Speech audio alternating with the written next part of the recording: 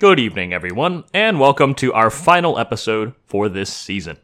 Thus far, we have learned about all kinds of progress made in how we treat mental illness, from asylums to psychoanalysis to drugs and to newer talk therapy. But as always, I feel obligated to do an episode on what the future will maybe hold for us. It's always hard to predict the future, but I hope that in my research I can at least present what experts think with a little bit of my own judgment mixed in.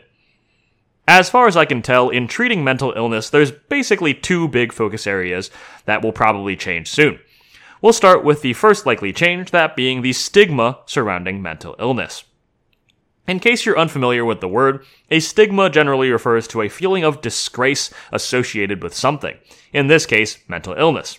Historically and in the present, mental illness has carried significant stigma, even though we've seen the stigma attached to other non-brain illnesses diminish significantly. First and foremost, I want to stress that this stigma is not deserved, at least in the opinion of many experts and also my own. Admittedly, this is a particularly personal topic for me, as my mom has struggled with mental illnesses for most of her life, and I have seen firsthand the negative effects that the stigma surrounding the issue had on her treatment. I have no doubt that if society discussed mental illnesses more openly and with less judgment, my mom could have gotten better a lot earlier. But anyway, if you'll recall from the earlier episodes of the season, mental illness was often seen as divine punishment or weakness, but basically always some sort of moral failing. And actually, many medical illnesses carried stigmas too in history. Leprosy, epilepsy, smallpox, cancer, and more recently AIDS. Long ago, being afflicted with these diseases would often lead to social rejection. But as medicine improved, we understood and were able to treat these diseases, and slowly but surely the stigma was able to dissipate as people talked about these diseases and realized that patients are not at fault for their illness. Mental illness is hopefully no different. Although it took a bit longer to understand and treat mental illness when you compare it to the other diseases, psychiatrists now think we are at the point where the stigma surrounding mental illness can start to be diminished. Most mental illness, even severe mental illness, is treatable, and we have at least some understanding of the underlying physiology that causes it.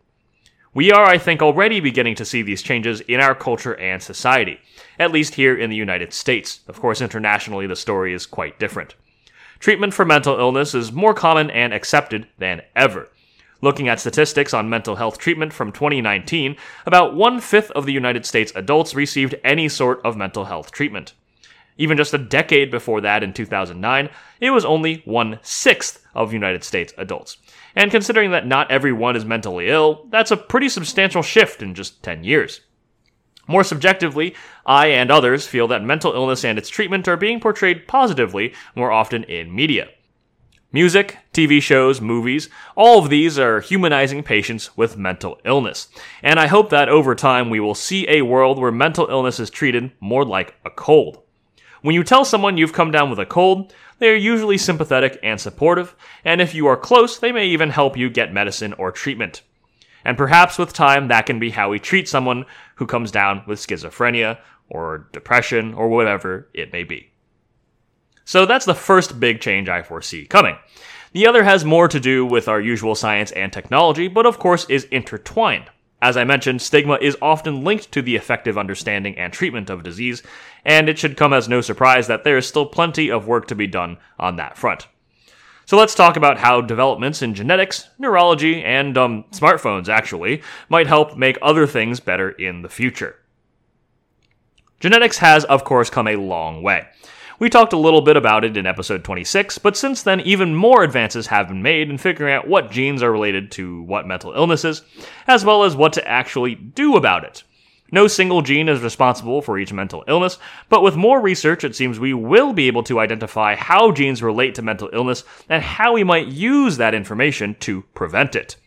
For example, in one case study, a few patients had extra copies of a gene, which messed with levels of a vital protein in their brains.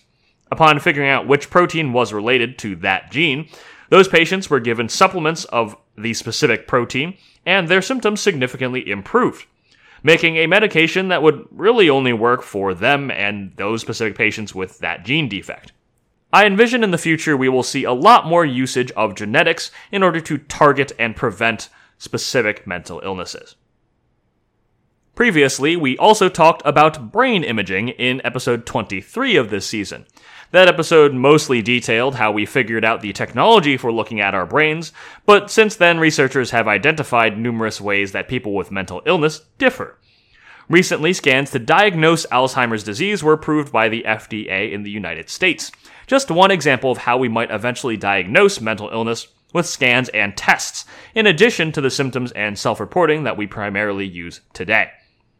I think that in the future we're going to see a lot more of this kind of thing, creating objective tests and ways to diagnose mental illness. And finally, the continued adoption of smartphones and portable technology everywhere will enable even better treatment, enhancing access to therapy and tools. You may have heard of therapists now offering remote therapy, via video call or even just by phone, which will give people anywhere there's internet access to therapy if they need it. There are also more and more tools being made available through our phones that can help manage symptoms, providing a kind of mini therapy. I read about a phone app that was recently made which helps schizophrenic patients work through their symptoms, and provides prompts to help with relaxation exercises. As the internet and smartphones become more and more ubiquitous, it seems likely that access to therapists or tools will continue to improve. And perhaps in the future, we may even make therapist robots, who are able to do much of the work of therapy without even needing a human present. All of this could really make therapy easy to access for just about anyone, which of course would go a long way in helping prevent and treat mental illness. But yeah, that's about all I've got for this season. Between the reduction in stigma, new research in genetics and neurology, and improvement in computing technology, the future for psychiatry looks very bright to me. And I hope to see a world in which patients with mental illness can seek the help they need and get it fast, without judgment or ostracization. As always, thanks to Jojo Tang for editing, Angie Lee for our cover art, Muse Open for our music, and you for lending me your ear. This concludes our 4th season covering the history of mental illness and psychiatry, and I hope you enjoyed it. As per usual, I will be taking a month hiatus to decide what my next season will be, do a little bit of research and planning, and of course, take a bit of a break.